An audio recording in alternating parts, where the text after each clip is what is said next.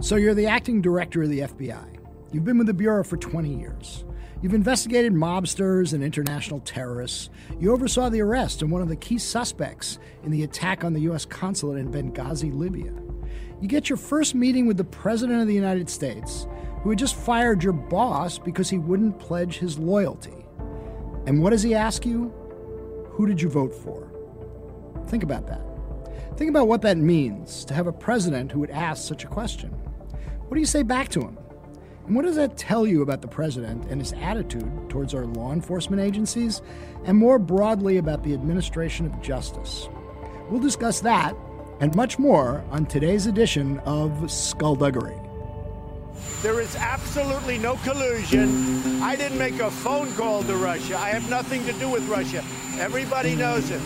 Because people have got to know whether or not their president's a crook. Well, I'm not a crook. I told the American people I did not trade arms for hostages. My heart and my best intentions still tell me that's true, but the facts and the evidence tell me it is not. I did not have sexual relations with that woman.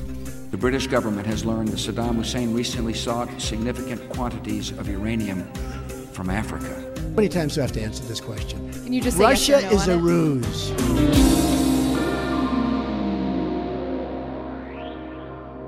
I'm Dan Kleidman, editor-in-chief of Yahoo News. And I'm Michael Isikoff, chief investigative correspondent for Yahoo News. So, Mike, this has been an incredibly busy week on the Russia front. The president has said just before flying off to Davos that he wants to testify under oath before special counsel Robert Mueller.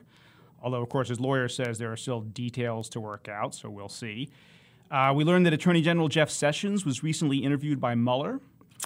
The House Republicans are on a campaign to release a memo Intelligence Committee Chairman Devin Nunes has prepared that they say shows shocking abuses by the FBI and the Justice Department, and also launched a Twitter hashtag campaign called Release the Memo, pushed by, among others, Donald Trump Jr. and Russian bots, presumably controlled by Russian intelligence services. But let's come back to the question that you raised at the top of the show. President Trump asks the man who was at the time the top official at the FBI, Andrew McCabe, who he voted for. And so why does that matter? Joining us for the conversation is someone who's thought a lot about these kinds of issues and all things Russia, Matt Miller, the former director of public affairs at the Obama Justice Department. Hey, Matt. It's Mike here, and I want to start out by asking you a question. Who'd you vote for? I don't think anyone that follows me on Twitter or has ever seen me on TV has much doubt about that question. I proudly voted for Hillary Clinton. Probably. However, if Yeah. I were working at the FBI or the Justice Department and someone from the White House asked me that question, I'd be pretty appalled. Yeah, so let's explore that a little bit, because it did strike me as a pretty extraordinary question to be asking the guy who's running the FBI. What do you make of it? What does it tell you, and why would you be appalled were you to be asked such a question? So here's the thing. The Justice Department is supposed to operate free from any taint of politics, free from any political pressure. They're supposed to, make their decisions based just on the facts, not on the law.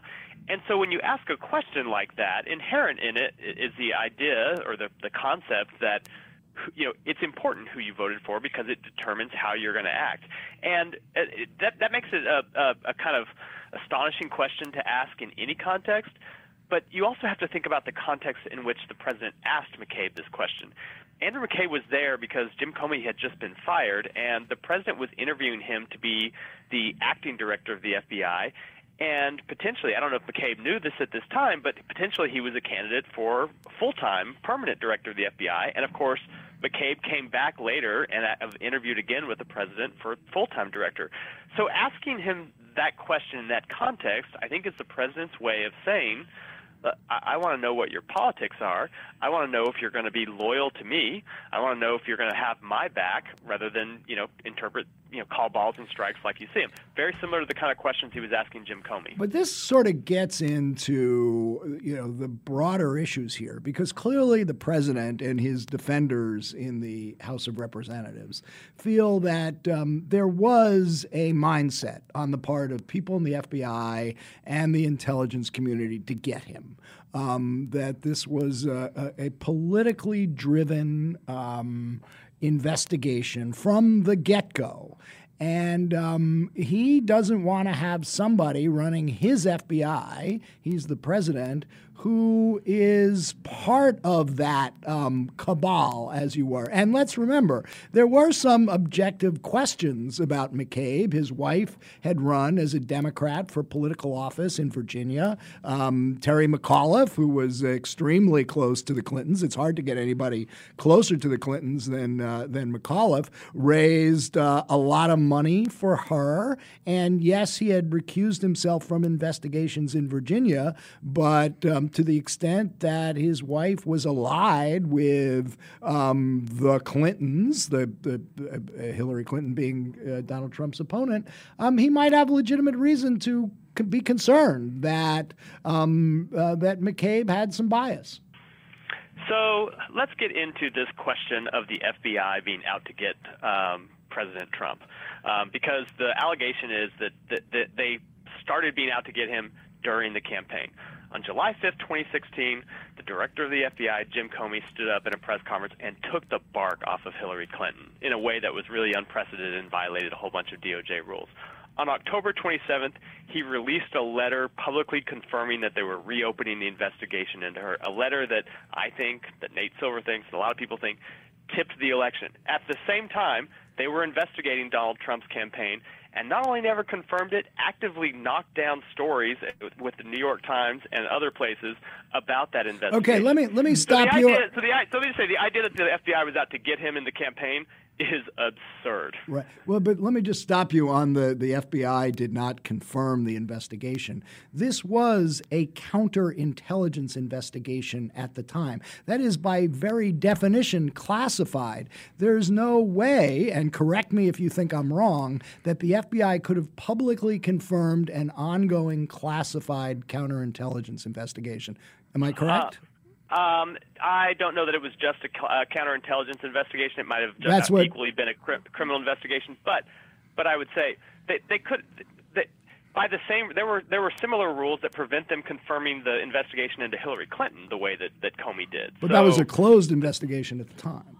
Not when he reopened it on October 27th. He reopened it and confirmed that they were reopening it. That was the violation of rules. So I think the idea that they were out to get him, when every way you look, they really put the finger on the scale, mainly the director himself, to help him. And I don't think that was their intention. I don't think Comey was trying to help Trump, but it was the effect of his intervention in the election.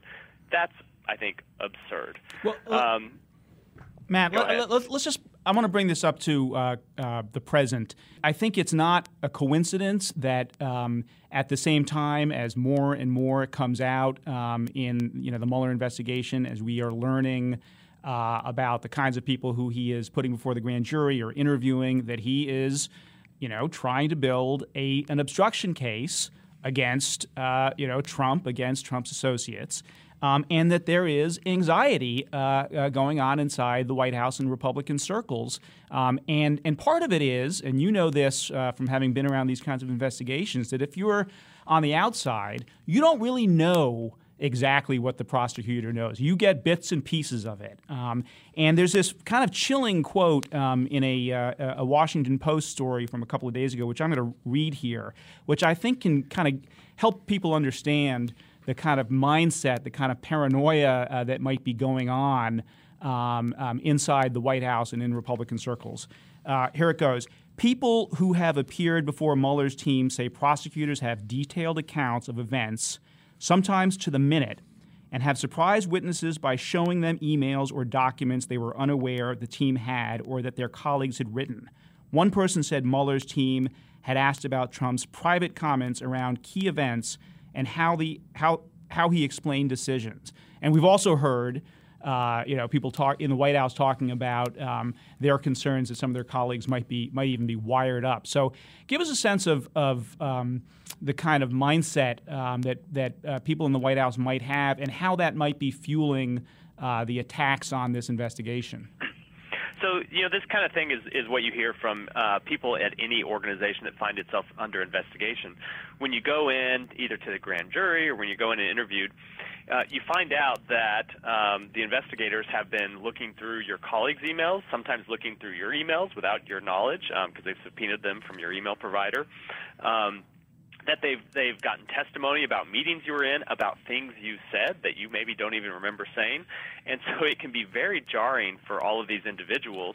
And prosecutors like to do that. They like to kind of unsettle witnesses by showing them this type of that they have this type of knowledge, to let witnesses know you better tell the truth. I know a lot about what happened in these series of meetings that you sat in on, and if you don't answer, you're subject potentially to a false statements charge.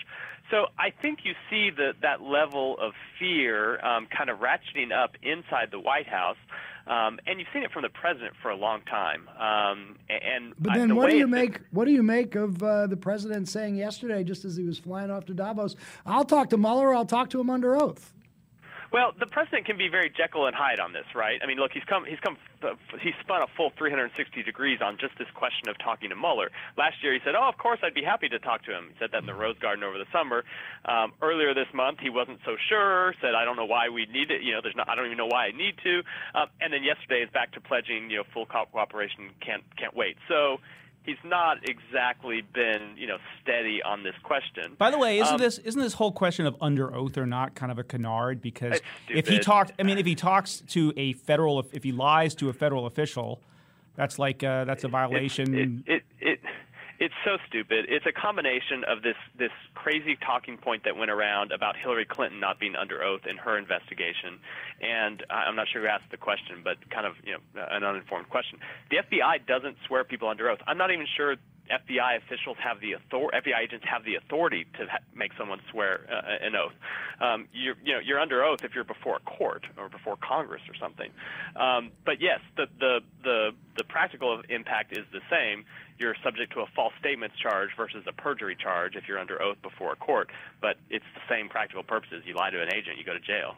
Can we talk about this Nunes memo, this House Intelligence Committee memo, which has gotten a lot of airtime this week? And I think the premise of it is that the wiretap application, the application for a national security wiretap, was based solely on the infamous dossier.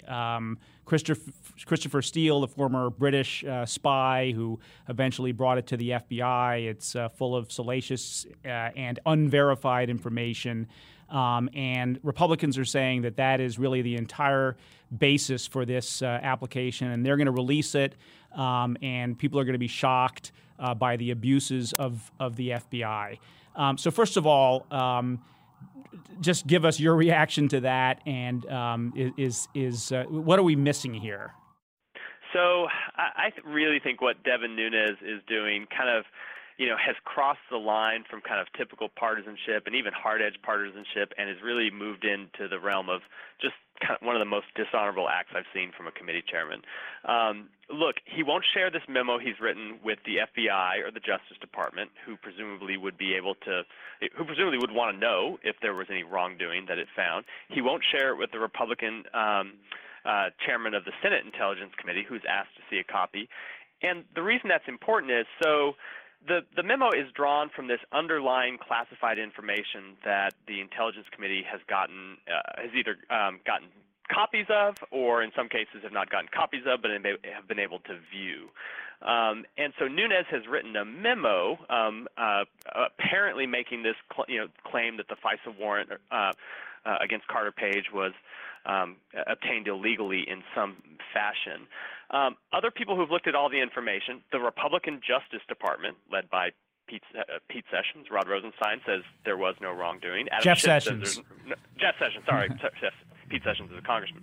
Jeff Sessions, Rod Rosenstein, the Democratic ranking member, Adam Schiff, all say that if you look at all the underlying information, it doesn't show any wrongdoing.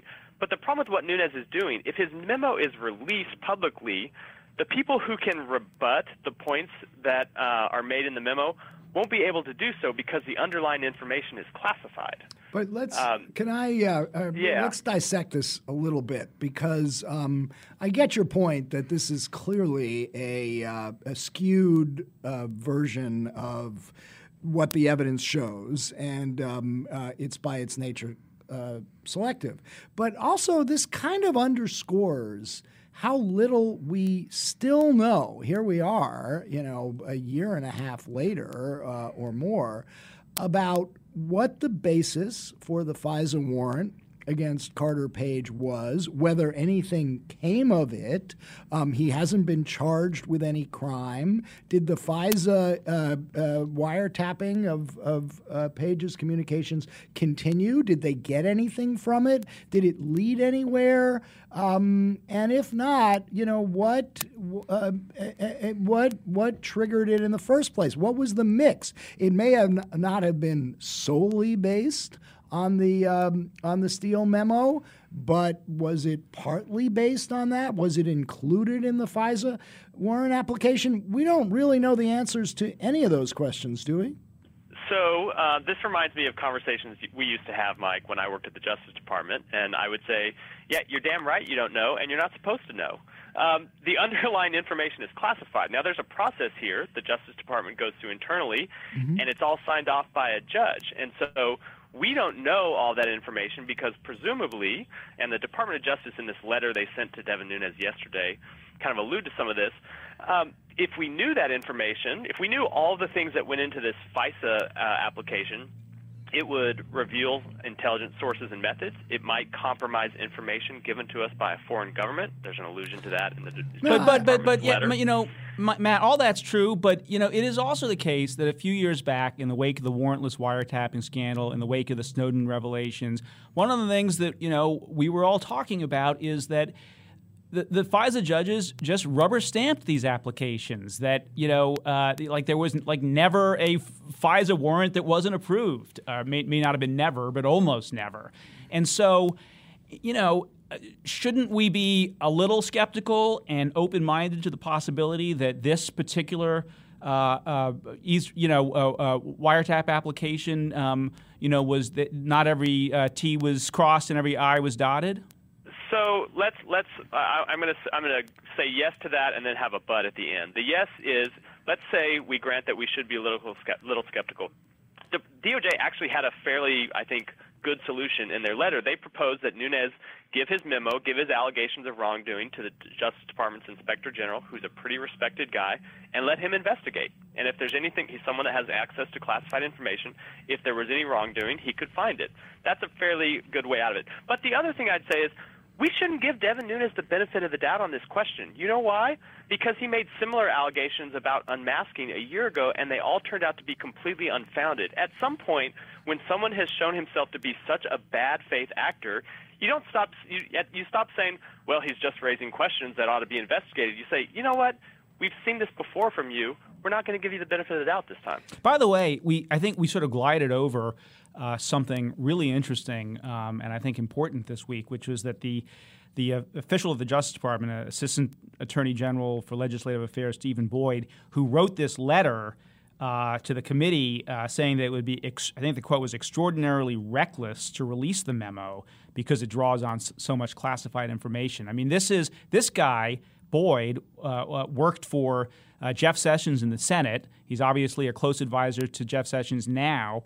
And, you got to think that the White House would actually want this memo out there because they think it'll help the president. So that kind of, I think is going to create some more tensions between the Justice Department and the White House. But I just want to just come back to the point I was trying to make before, which is that all that kind of still begs the question of what the there is. Correct? I mean, the fact that, Page hasn't been charged with any crimes. He's been interviewed by the FBI, presumably, if they had caught him saying something on intercepts that he contradicted during his interview, he would have been subject to some kind of false statements charge. This was one of the pillars, it appears, from everything we know, of the collusion allegation and investigation to begin with. And at some point, I'm going to push back here on what you're saying, Mike, because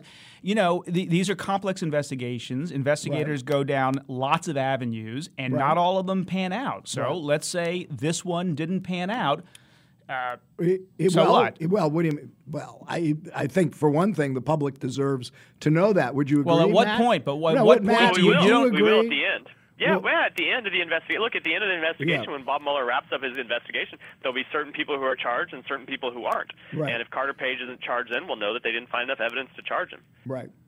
But look, all I'm saying is that there are, as I said before, there are legitimate questions that we have not resolved, and that, more than a year into the Trump presidency now, I think it's not unreasonable that the president's allies may want to say, hey, it's time to, given the cloud that this has cast over the White House, and I'm not defending the White House for a moment here, but I'm just saying that there's a reasonable argument to be made that at some point the public deserves some answers. Yeah, well, I agree with that. I mean, and, the best way for the White House to ease this along would be for the president to sit down and do his interview. And let's dissect that a little bit. So they're looking at obstruction, and this is a very internal DOJ question, which is why we're having you on as a former DOJ guy. But the guy in charge of the Mueller investigation is Deputy Attorney General Rod Rosenstein. Stein. Okay. I was going to say, this is going to be the podcast where we make sure people understand how these names are pronounced. We're getting into the FBI agents who are exchanging text messages, right? Yeah, we'll Peter Strzok. Okay. We're going to get these right. It's Rod Rosenstein. The problem is Isikoff and I were hanging out with Rod Rosenstein back in the early 90s when he worked for Ken Starr. Right. And we knew how to pronounce his name. But since then, all these people have been getting it wrong. And so I blame them. We've been it's poisoned. It's infected us. All right, back to Rosenstein. All right. As long as you never say Bob Mueller. I hate that. All right, so Rosenstein's in charge of the the Mueller investigation. So we know that Mueller interviewed Sessions. We learned that just in the last few days, the Attorney General, about the firing of Comey. So Sessions is a fact witness in the obstruction investigation, but and he's even recused, more so, and he's recused, but even more so, Rosenstein played a critical role in the firing of Mueller. He's the guy who drafted the memo that the White House used to cite as the basis for the firing of Mueller. Rosenstein had conversations directly with the president on it. How can a key fact witness in the Mueller investigation be the same guy at DOJ who's in charge of the Mueller investigation? I don't think there's any really good explanation for this, to be honest. There was a great Lawfare post a couple of weeks ago that analyzed 3 scenarios and basically decided that none of them made sense. And I think that's right. The only thing I can come up with, because look, he's obviously, there's been one report that he's even been interviewed. He wrote the memo. He met with the president about firing Comey the day before the president took that action. He saw an early draft of the letter the president wrote that mentioned the so-called Bedminster letter, which that's right. Which references Russia apparently in the first sentence. He read that. That's right. So he is by any stretch of the imagination someone that Mueller would at least see as a witness. I don't know how he can stay in charge of this case. The only thing I can figure is that they are either fudging the rules somehow, or they have figured out a way for Rod to grant himself a waiver, or to talk to the next person in the chain of command the Associate Attorney General Rachel Brand and ask her to issue a waiver for him. I think but wait, why would Mueller? Well, first of all, would Mueller have any say, or is this? No. So this is entirely. He's not in the chain of command for Rod. Now he might have an opinion on it, but it wouldn't be binding in any way. So what would the argument be? How would they justify? I mean, because Sessions went by the book when it came to recusing himself from the investigation. He went to the ethics, lawyers at the Justice Department. They told him he had to recuse, and he did. The only thing I can think of is that, first of all, Rod would have had to get some kind of assurance from Mueller that they did an interview, explained to him what he knew, and he's got an assurance that you're a witness, not a subject. That's the first thing. If Rod is ever a subject of this investigation on some conspiracy to obstruct justice investigation, then he obviously has to be recused. So that's the first thing. And then the only other thing I can imagine is that they then, that Rod made some kind of judgment that his recusal from this case would be damaging to the Justice Department. It would throw it to Rachel Brand, the number 3 official at DOJ, who has no criminal experience. No, she's a very accomplished lawyer, but I don't think ever been a prosecutor, has no criminal experience.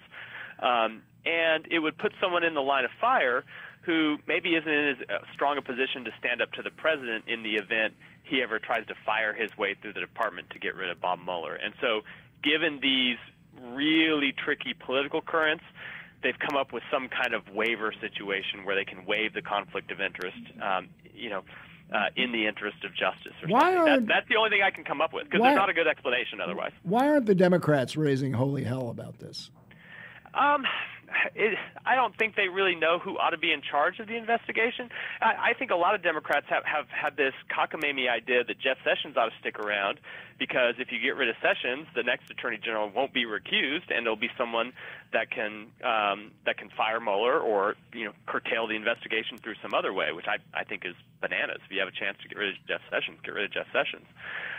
So I think Democrats haven't really been sure what to say, and they're also not sure it makes any difference whether Rod's recused or not. Look, I think it would be very hard for Rod or whoever else, if Bob Mueller ever comes back and wants to take an investigative step, he's not Bob Mueller's not Ken Starr. He's not going to do it because he's he's really going after something crazy. He's a serious, just the facts kind of guy. I think it would be very hard for Rod or anyone else supervising him to say no. I think the real question is going to be, if Rod stays where he is Mueller prepares a report for the Deputy Attorney General. What happens to that report is entirely in the discretion of Rod Rosenstein, the Deputy Attorney General. Whether he makes it public or forwards it to Congress, only he, as I understand it, can make the call. Now, presumably, if the Democrats get back control of the House in November, they can demand to see a copy. They can subpoena Mueller. They can subpoena Mueller. They can subpoena the report. But until we get to that point, it's really up to Rosenstein. Stein. I wasn't going to say it this time. That's right. I think there's one other potential scenario. Mueller could follow the Watergate precedent. Remember then, Alan Jaworski wrote a grand jury report. There was an indictment of a number of Nixon administration officials for obstruction of justice. Nixon was an unindicted co-conspirator, and eventually the judge, at the special counsel's request, the judge transmitted that report to Congress. I think Mueller would probably still have to get Rosenstein's permission to even ask the judge to do that, but that's one other precedent. It was Leon Jaworski, by the way, not Alan Jaworski. What did I say? You said Alan. We're even. Now you're correcting me. Yes, we're even. Exactly. Hey, let's talk a little bit about these text messages, which, by the way, have just been found. The missing text messages, which just the other day President Trump was comparing to the 18 and a half minute gap. Speaking of Watergate.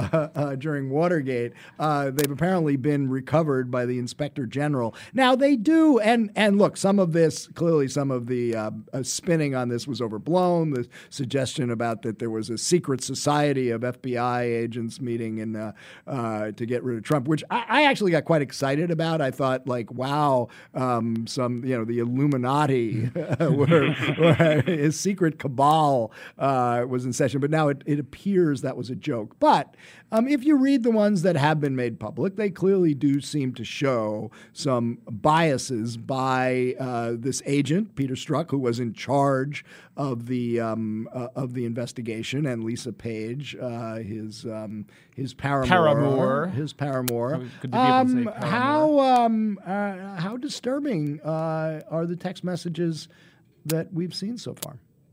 So let me let you guys in on a little secret. When FBI agents are investigating people, they usually think those people are guilty as sin. Doesn't mean they are. Doesn't mean they ever find evidence. Doesn't mean that affects how they handle the case. So obviously, sometimes it does. But they usually think the people they're investigating are guilty. And I think you saw some of that bleed over in this case, where they think Trump is, at least not a very decent person and not someone that ought to be the president of the United States. The other thing is, look, they're obviously, it's okay for FBI agents to have political opinions, which you saw come up in this case. They also didn't like Eric Holder, didn't think much of Loretta Lynch, it seems, didn't think much of Bernie Sanders and a whole bunch of people. What matters is whether it impacts their decision-making in the case and whether they take any steps that are inappropriate. Well, there hasn't been evidence of that yet, but okay, I think but Matt, Mueller once was smart to get struck off the case. Right, that's what I say. Once it appearance. becomes public, then you've got to deal with a perception problem. Yeah. And that's what Mueller did. As soon as it came to Mueller, he didn't waste time, I don't think, trying to find out whether Strzok had acted inappropriately. This was enough. In a case of this nature, especially when there's such a spotlight on what you're doing, he had no choice but to move him off. The irony is that Mike and I have covered the FBI for 25 years or whatever, and it is a right-leaning organization. The BRIC agents tend to be conservative, and it was really like a year ago or something that we were talking about the anti-Clinton cabal inside the FBI. So the notion that, there are secret societies plotting against Donald Trump because they've got liberal biases is a little bit silly. Although it's a bit of a changed organization. I remember being at a dinner with a bunch of FBI agents during the campaign, and joking to them, "Hey, you guys are all you're all Trump supporters, right?" And a number of them got quite indignant at that suggestion. So I think. That is the traditional view of the FBI as a right-leaning organization, but I think it's much more diverse these days, and quite a few different political perspectives. But Mike clearly is afraid of offending some sources here. Yeah, I'll out all of them. Hey, we got. I think we're. You are not the first guest on Skullduggery, and I wanted to ask you about a exchange we had last week with our guest from last week, which was Daniel Ellsberg, the famed Pentagon Papers whistleblower. We were talking to him about the movie The Post and the role of the press, Nixon's attacks on the press in light of Donald Trump's attacks on the press. You mentioned all the reasons to get rid of Jeff Sessions, who has said he's going to vigorously pursue leak cases. But I want to ask you, since you served in the Obama Justice Department, I want you to listen to an exchange that we had with Ellsberg last week and get your thoughts. One of the hallmarks of Trump's presidency is his attacks on the press. He attacks, news organizations and individual reporters on a regular basis. He's talking about loosening the libel laws. Yeah. How much does that remind you of Richard Nixon? And do you think he's as dangerous as Nixon in terms of, the way he goes after the press and tries to delegitimize legitimate reporting? I think he's going to build on the terrible precedent of Barack Obama, who prosecuted 3 times as many people altogether as all presidents put together before him. So what do you make of Ellsberg comparing the Justice Department you served under to Richard Nixon and Donald Trump? So I don't think it's entirely fair. Look, I think our record on this is, some of the criticism was legitimate, some of it wasn't. I think a lot of the leak cases we brought, were cases where people had actually, there was no whistleblowing claim that you could possibly make. People that leaked classified information just because for no good reason. Now, others, like Thomas Drake, for example, I think were cases that shouldn't have been brought. That one ultimately fell apart. Did you say that, by the way, Matt, at the time internally? Because like one of the jobs of the head of public affairs of the Justice Department is, I think, in part to be an advocate for the press, as well as obviously to be a spokesman and advocate for the administration. So what was your posture internally at the Justice Department when all this was happening? So I didn't with the Drake case. The Drake one is the only one I think that we brought that was really a kind of a case that shouldn't have been brought. I don't think I had a full understanding of the facts of it, and to be honest, I wasn't consulted on whether we should bring it or not. That's not something that the litigating divisions will always do. They'll consult with you on whether to subpoena reporters or not. But the other ones I thought were legitimate. John Kiriakou, for example, leaked the identities of CIA operatives for no good reason at all. That's something that the government shouldn't tolerate. Now, I do think the subpoena against Jim Risen, which I'll admit I recommended that be approved, was a mistake in retrospect. I don't think anyone in the department ever anticipated that he would testify. It was really leverage against the defendant to try to get him to plead guilty, but ended up playing out in a really damaging way. But I think what we found is that there's this massive check on the department's power against reporters, and that is the free press. And you saw this in 2013 when the Risen subpoena was really progressing in the courts. The subpoenas of AP reporters' records came out. A separate case of a Fox News reporter was unearthed. The department took a lot of heat, and I think in the Rosen, in this Fox News case, really rightly so, and backed down and revised the rules to make it tougher to subpoena reporters. And you didn't see as many leak cases brought in the second Obama term as you did in the first. So there was a bit of a corrective, I think, to the really aggressive actions. Even though I think most of them were appropriate and happened for a lot of reasons. Technology's changed; it's easier to make leak cases than it used to be. There was a little bit of a corrective towards the end of the term. Well, that I think. And Mike, one last thing. I remember Mike Isikoff early on telling me about some of these leak cases. That's you. Yeah. You're going to regret bringing these. These investigations have a way of ending up places that you don't know, that you don't expect, jamming people you don't expect to be jammed. And I remember when Obama's favorite general, Jim Cartwright, was pleading guilty to a false statements charge late in the second term. I remember thinking, Mike was right. Yeah, well, I think that may be the first time I've ever heard Matt Miller say that. So I'm going to, and we're on tape. You guys are going to edit that part out. We've got this on tape. We're going to play this. I think we're going to put that in our beginning of Skullduggery now, our routine. And and I have to say, the case that you just cited, Cartwright, has some personal resonance for me. Yeah. Because you were right in the middle of it. I was right in the middle of that, and probably the only time in my life that I was hoping that for a presidential pardon, and it happened. And Cartwright not for yourself. So I get pardoned. I would not get pardoned. Even if I needed to be, I would not get pardoned, I'm sure. You'd serve your time. But good of you to acknowledge what you just acknowledged, and I will acknowledge that at the end, the Obama Justice Department, I know you had a lot to do with this, really started a useful dialogue with the media. It changed those guidelines in significant ways, so we can work together sometimes. Matt Miller, thank you for joining us on Skullduggery. Yeah, it's a lot of fun. Thanks. We'll be back next Friday with another new episode. In the meantime, don't forget to subscribe to Skullduggery on Apple Podcasts or wherever you get your podcasts.